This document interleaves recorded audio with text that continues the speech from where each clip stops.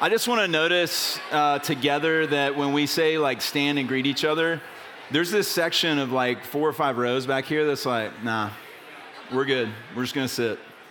And like, I mean, part of me respects that. I'm like, okay, you're your own people. That's good. And that actually leads us into what we're talking about, authenticity. So I was thinking about this and looking at some scholarly definitions of authenticity. Have you guys ever heard anyone talk about that word before? Okay, we have, because everyone talks about it all the time. Think about this. Tell me if this jives with what your understanding of authenticity is, the way that we are using it culturally. It's a person's identifying an original and unadulterated selfhood and rejecting any force or process that separates or alienates the individual from their true identity, character, or sense of purpose. Does that sound about right? Okay, so it's this idea. It's if you've heard of the philosopher Rousseau, I mean, he's kind of one of the OGs of thinking about authenticity the way that people talk about it now. It's this idea that I'm kind of the captain of my own ship, and the way that I discover who I am is by trying to like get the shackles off of every institution, every outside force that is coming into my life, and I, from within, am deciding and discovering who I am. It's this idea of self-actualization, that I am finding my original and unadulterated selfhood. And so I want to ask us, is this freedom? Is that freedom? For me to be unaffected by the world around me, discovering who I am, and is that even possible? I went back and actually read the book, Rita Hayworth and the Shawshank Redemption. Has anybody ever read the book? Do you know there was a book? I love the movie, but do you know who wrote that book? Stephen King. Yeah. So I went back and read it. It's a short read. There's some rough stuff in there, but I would recommend it otherwise. And it's the story, if you're not familiar, of this. The narrator is Red, who's a prisoner at this maximum security prison, Shawshank, in Maine, where Andy Dufresne is the main character, and he is this man who has come into Shawshank. He is convicted of a double homicide that he did not commit, and now he will live out the rest of his days, maybe, in this maximum security prison, surrounded by people who really did commit heinous crimes. And as the story unfolds, Red, the narrator, is telling us about this man. And he's telling us about the state of things in Shawshank. It is a brutal place. It is a place where the prison guards and the wardens are no better than the prisoners. And the things that happen are brutal and gruesome. And we're watching and hearing the story of this man, this innocent man, as he's living in this place, and what happens to him and then what happens through him. But I thought about authenticity, the way that we are talking about it as a culture. And I thought about being back in the story of Shawshank, and what if, could a prisoner in this place discover their true identity and purpose? If somebody just woke up in Shawshank, a maximum security prison where everything is awful, would they be able to, from their surroundings and their thoughts and their metabolizing what's happening around them, would they be able to find their identity and purpose from this place and the way that people interacted with them? And what Scripture is telling us is that in some ways this isn't far off the mark of our experience, that we can really get into a world of hurt if we follow what it means in a certain way to discover ourselves through this path of authenticity by trying to discern from the feelings I have, the passing thoughts and feelings, and the way that people interact with me and the way that I experience the world, that maybe that's actually not the path to freedom. maybe that is deepening my imprisonment, my slavery. Because when you're in a maximum security prison, it changes a person. And so what if trying to find the real me apart from God is slavery? And what if his frustrating my life and my attempts to find life apart from him is actually a gift? We're in the middle of this little 3-week series that we're starting the year with called What We Have in Christ. And the idea of this series is that we are just looking at 3 very simply articulated articulations of the gospel from 3 of Paul's letters, because it is too easy to just blow right by the gift that we have without stopping to unpack and enjoy what is ours and who is ours in Christ and who we are in Christ. And it's easy to start every new year with a list of things and ways in which we want to be better versions of ourselves. And in some ways that's okay, but it depends on what your motivation is. If your motivation is, I need to be better so that ... then that's not a healthy motivation. And so what we're going to do is we're going to just camp out in the gospel. And we're going to start this year from a place of reality, which is a place of abundance because of what is ours and who is ours in Christ. And today we are in Ephesians chapter 2, verses 1 through 10. Whoever's reading scripture, you can come on up. Come on up. And we're going to be talking about the identity that we have in Christ and the purpose that we have in Christ. Here you go.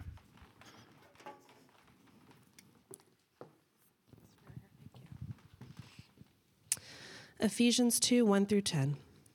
And you were dead in the trespasses and sins in which you once walked, following the course of this world, following the prince of power of the air, the spirit that is now at work in the sons of disobedience, among whom we all once lived in the passions of our flesh, carrying out our desires of the body and the mind, and were by nature children of wrath, like the rest of mankind. But God, being rich in mercy, because of the great love in which he loved us, even when we were dead in our own trespasses, made us alive together with Christ.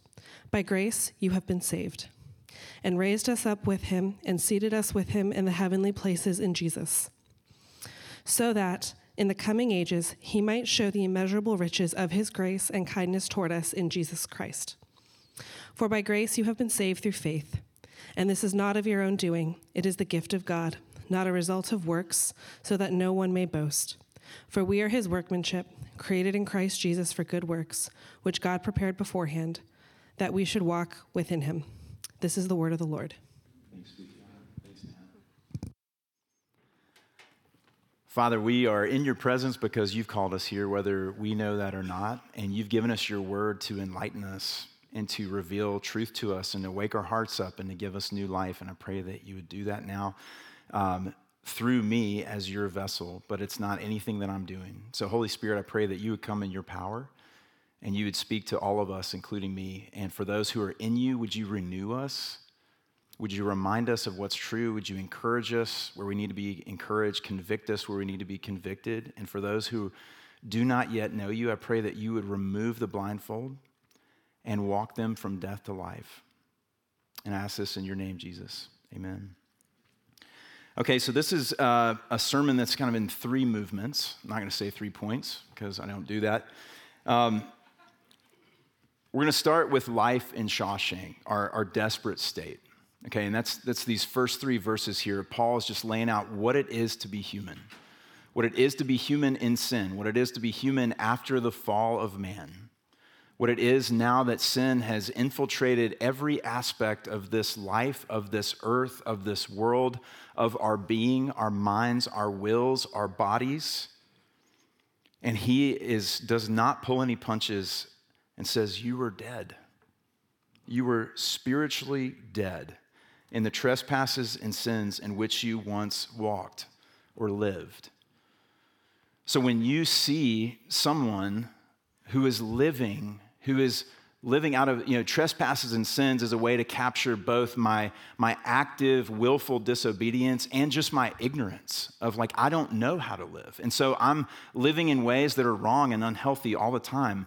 Evan was telling me this week about an illustration that somebody used where it's like, playing a guitar, like a guitar was made to be played in a certain way. There's notes and other musical things. No, there's chords and there's harmonies and I knew I would get there. There's like music has a math to it. It has a structure to it. And a guitar is made to be played in a certain way. And it's not by just choosing to bang it around and do whatever you want with it that is exercising freedom. Freedom is when someone who is very capable is playing the guitar to the best of its abilities. And what Paul is saying here is that because of our sin, because of our ignorance and our missteps and our willful rebellion against God, we are just dead. It's like somebody took that guitar and smashed it against the wall. And we are warped, and we are not able to play music the way we were made to play music. And this whole idea of chasing authenticity, finding your true self apart from God, is not a brave and daring act of self-will. It is slavery. And you are not original. You are following. And that's what he says here. He really just pulls this apart and goes into this deep detail, and we need to go with him here. He's saying, when you do this, when you try to find life apart from God, you are following. You are not leading. You have not broken free from the restrictions and the constraints of what God is trying to put on you to go find your freedom and go live in it and finally be yourself. He's saying, you fool. No. You are running into slavery. It's like someone has the gates open to Shawshank, and you are skipping through the gates, excited to be there. You are following what? The course of this world. In this broken place with broken people, we are following the broken course of this world. Everybody seems to be doing the same thing all the time. The ways in which we hurt each other, the ways in which we fall susceptible to disease and to accident and to death and to all the things that are terrible in this world, and the way that we treat each other and the way that we manipulate and all of these things. He's saying you're just like everybody else. You are following the course of this world where I am in charge, and what I want is what wins the day. And I will treat other people however I feel in order to get what I want. But that's not all you're following. You're following the chief evil spirit. That's a little spooky. The chief evil spirit who is now at work. There's an evil spirit who we call Satan or the devil, and there are other evil spirits as well, but he is the chief, he is in charge, and he is at work in the world, in people's hearts, in people's minds, in people's souls. Jesus calls him the ruler of this world. Charles Spurgeon, a famous British preacher and pastor, said this about him. As the ruler of the kingdom of the air, he commands innumerable hosts in the unseen world and thus creates a spirit of the age, a cosmos diabolicus, in which he, I thought this was so good, in which he knits just enough good with evil to achieve his purposes. Because there's a way in which we can look out on the world and we can look at individuals' lives and we can look at the course of this world and say, well, no, look, people are good. But we just got to look at the overall picture of humanity. All the times that we do things that we're ashamed of, and we know we're going to be ashamed of them when we do them, but we don't have the willpower to not do them. We don't have the willpower to stop saying these things and to start saying new things and to stop thinking these thoughts. And we look at the course of this world, and if we just get the right person in power, no. If we just learned a little more, no. If we just had more technological advances and scientific advancements, we're almost there. No, we're not. It's been like this from the beginning. People are killing each other. People are abusing each other. This is not how we're supposed to live, and we know that. because we feel it. We watch the news, we don't want to watch the news because it's awful, because it's depressing. And why is it depressing? Because we know something's wrong. Why is my life depressing to me? Because I know something's wrong with me. And he's saying that this cosmos diabolicus, I love that. I don't even know what that means, but this world in which we live that is being shepherded and shaped by the chief evil spirit that Jesus calls the ruler of this world has just enough good mixed in with evil to achieve his purposes. The devil dominates and energizes the spiritually dead. He is the warden and the abusive prison guards at Shawshank. He is the one whispering and screaming in our ears lies about who we are and that we are trash and that we deserve to be treated like trash. And as trash, we are orphans and we need to go get what's ours because no one's going to give it to us. He is causing us to believe that we are following our inner North Star to freedom and we are running with him into slavery. So can we get on board with this idea that there are spirits at work in the world that we cannot see? I mean, I think if we're like most of the people in Nashville, maybe of a certain age, then I think, yeah, we can to some extent. But the way that I hear people talk about this in conversation and interactions is like they're the author of their own, might as well be Pokemon series on these spirits. It's like, yeah, I'm a spiritual person. I know there's spirits out there and I want to tune into them. But it's like, okay, well, how do you know what they're like? And how can they be trusted? And how do they talk to you? And what's their goal? What do they want for you? Well, I don't really know. It's really just me making this up so that I can do whatever I want. There are really no answers to that, but I don't think, at least now in this time, in this cultural moment, we have a problem with agreeing that there is some spiritual presence that we can't always nail down and fully explain. So in some ways, yes, but in other ways, we need help from Jesus to understand where we are. So we're following the course of this world. We're following the chief evil spirit. We're also following the urges of our bodies and every passing feeling. That's not freedom. Freedom is not slavery to my body and to my ignorance, to carry out all of the thoughts and the feelings that I have, because a lot of my thoughts and feelings are ignorant. So that's not freedom. To follow every urge that's in my body makes me a terrible person. It doesn't make me a paragon of humanity. To be, carve a marble statue in my likeness and hold me up and say, man, this is the chief end of humanity, is this man who followed his body into everything his body wanted to do. It's ridiculous, right? I mean, if we stop and think about it like that, it is ridiculous. But in the moment, that's not how we think.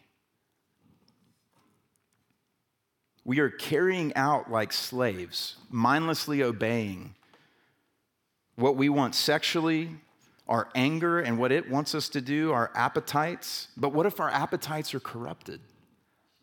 Then where are we? Where does that leave us? And Paul says, you don't just need more information. You don't just need to really, really drill down and try harder. Your entire nature has been warped and changed and polluted. So all of the thoughts flowing through your mind, all of the feelings flowing through your body, the source of all of that has been warped.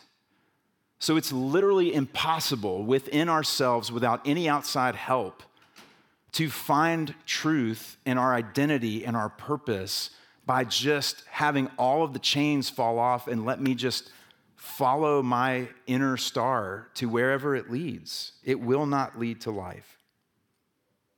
Who is shaping our goals? Who is shaping our lives? Who is shaping my will? And that brings us, thank God, to these next few verses, Paul's second movement here. This whole passage is just one sentence, by the way. But verses 4 through 7, we see God's loving intervention. These two beautiful words, but God. But there's an intervention here. Things are not carrying out to their completion the way that they would have had there not been an intervener, and thank God for us, there was. But we are not going to see the completion of this process because God has directed his affection onto us because of his great mercy. It didn't say that God chose to have great mercy. He was like really feeling it, and he had great mercy this one time. Like, that's his nature. That's who he is to pour himself out for those who are in need, to give them life. So he will never run out of his mercy with the great love with which he loved us. It's not because we did anything to earn his great love. In fact, Paul wants to make that really clear. Even when we were dead, not just dead, but even we were dead in our sins. So it is this heinously disgusting picture of these poor, pitiful creatures that are just dead, but they're dead while they're giving God the double birds. I am so glad to be away from you, the one who has created me and is trying to give me life. And I'm just over here in my own mess and my own death. And it says, even when we were dead in our trespasses, God made us alive together with Jesus Christ, because that is love. Love is not following my urges and my feelings. Love is not finding someone attractive and wanting to be physically intimate with them. Love is what he shows us here and what he has shown us through the cross. Love is when someone who has nothing to gain other than they have just set their affection on you, and they will do whatever it costs to themselves to bring you life and flourishing. That is love. A love that doesn't change when our affections change, when I start getting treated differently. Y'all, we just got a puppy a week before Christmas. Okay, moving on. Her name is Sister. She's precious. She's a St. Bernard poodle mix. I refuse to say doodle.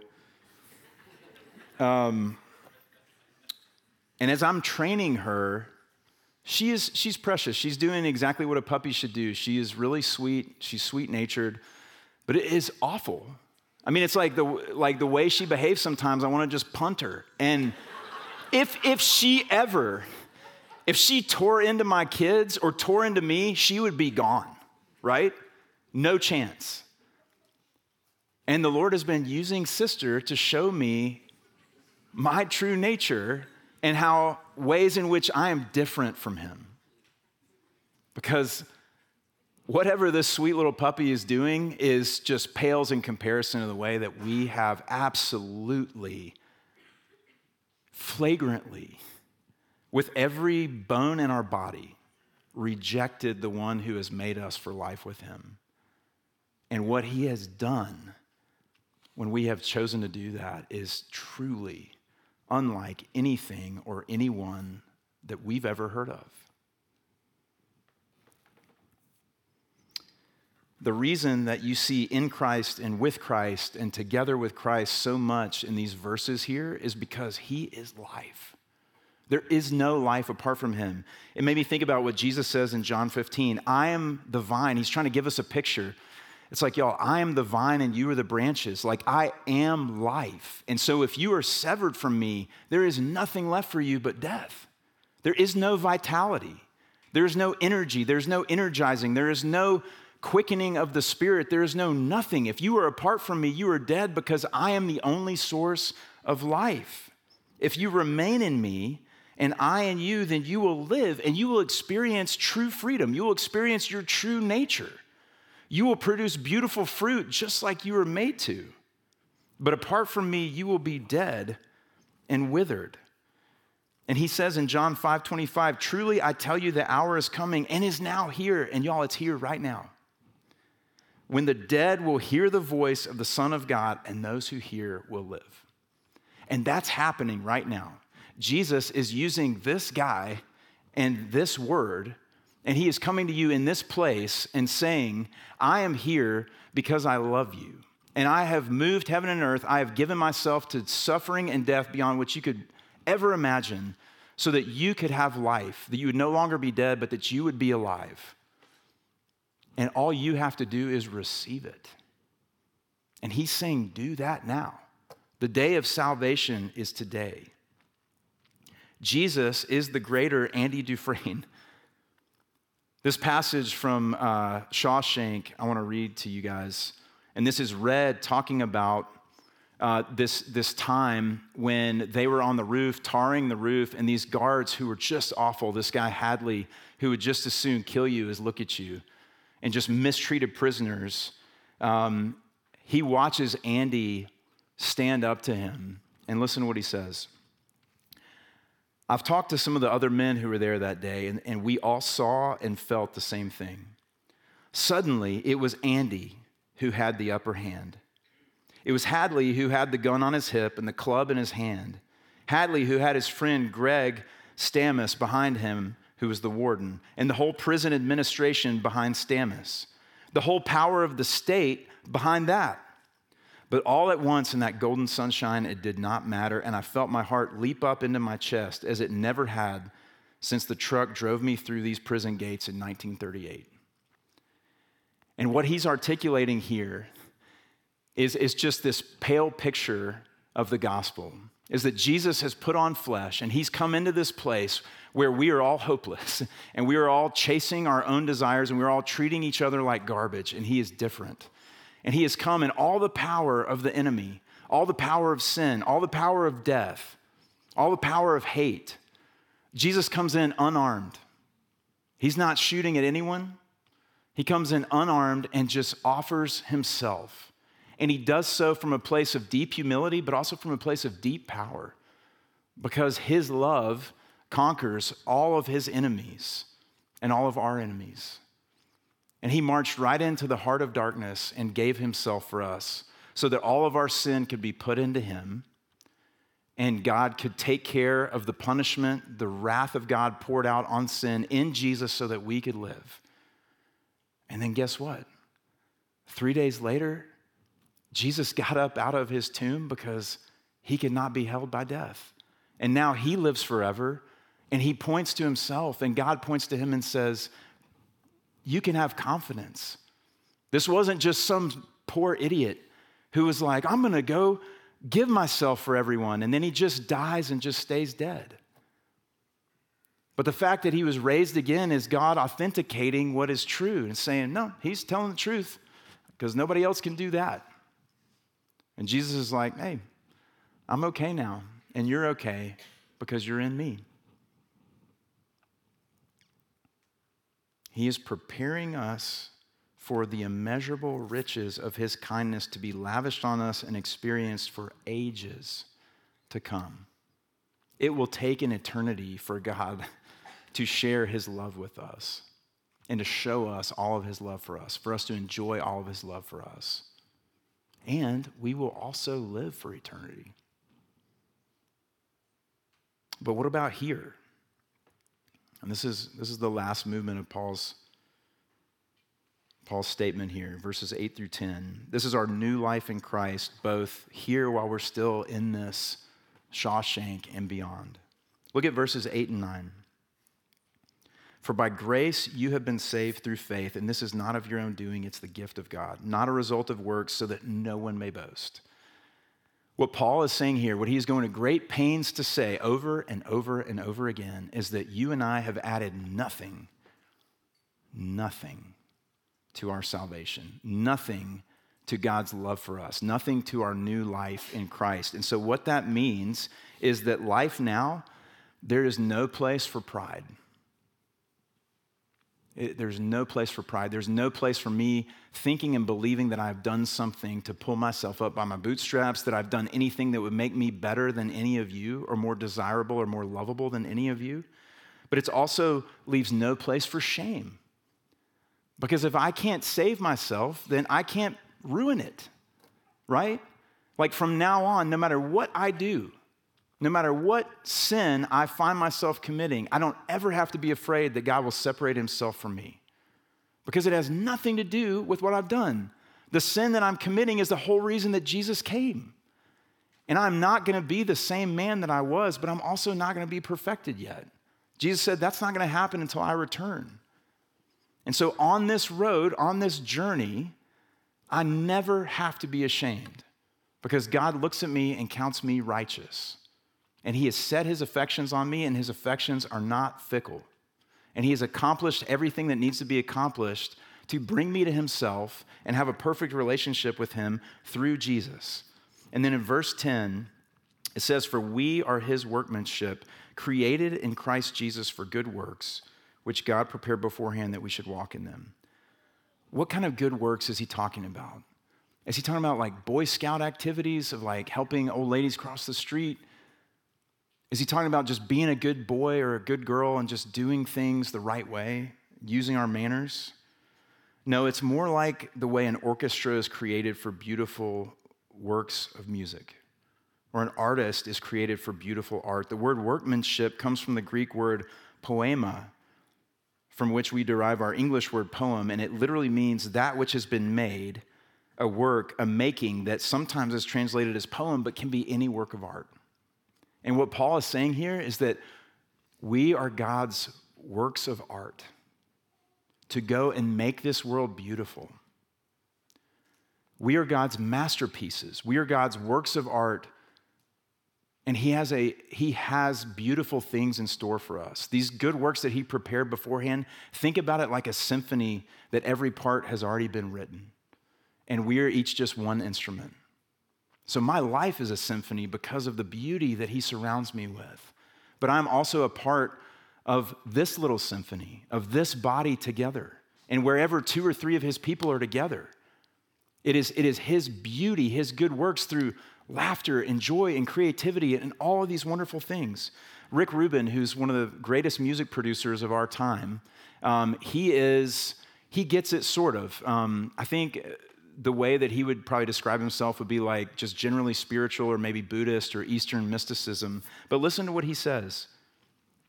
The space shuttle, Claire de Lune, the Roman Colosseum, the Phillips screwdriver, Philadelphia cheesesteak, look around you. Each of these is humanity being true to its nature as creators, as a hummingbird is true to itself by building a nest, a peach tree by bearing fruit, and a nimbus cloud by producing rain.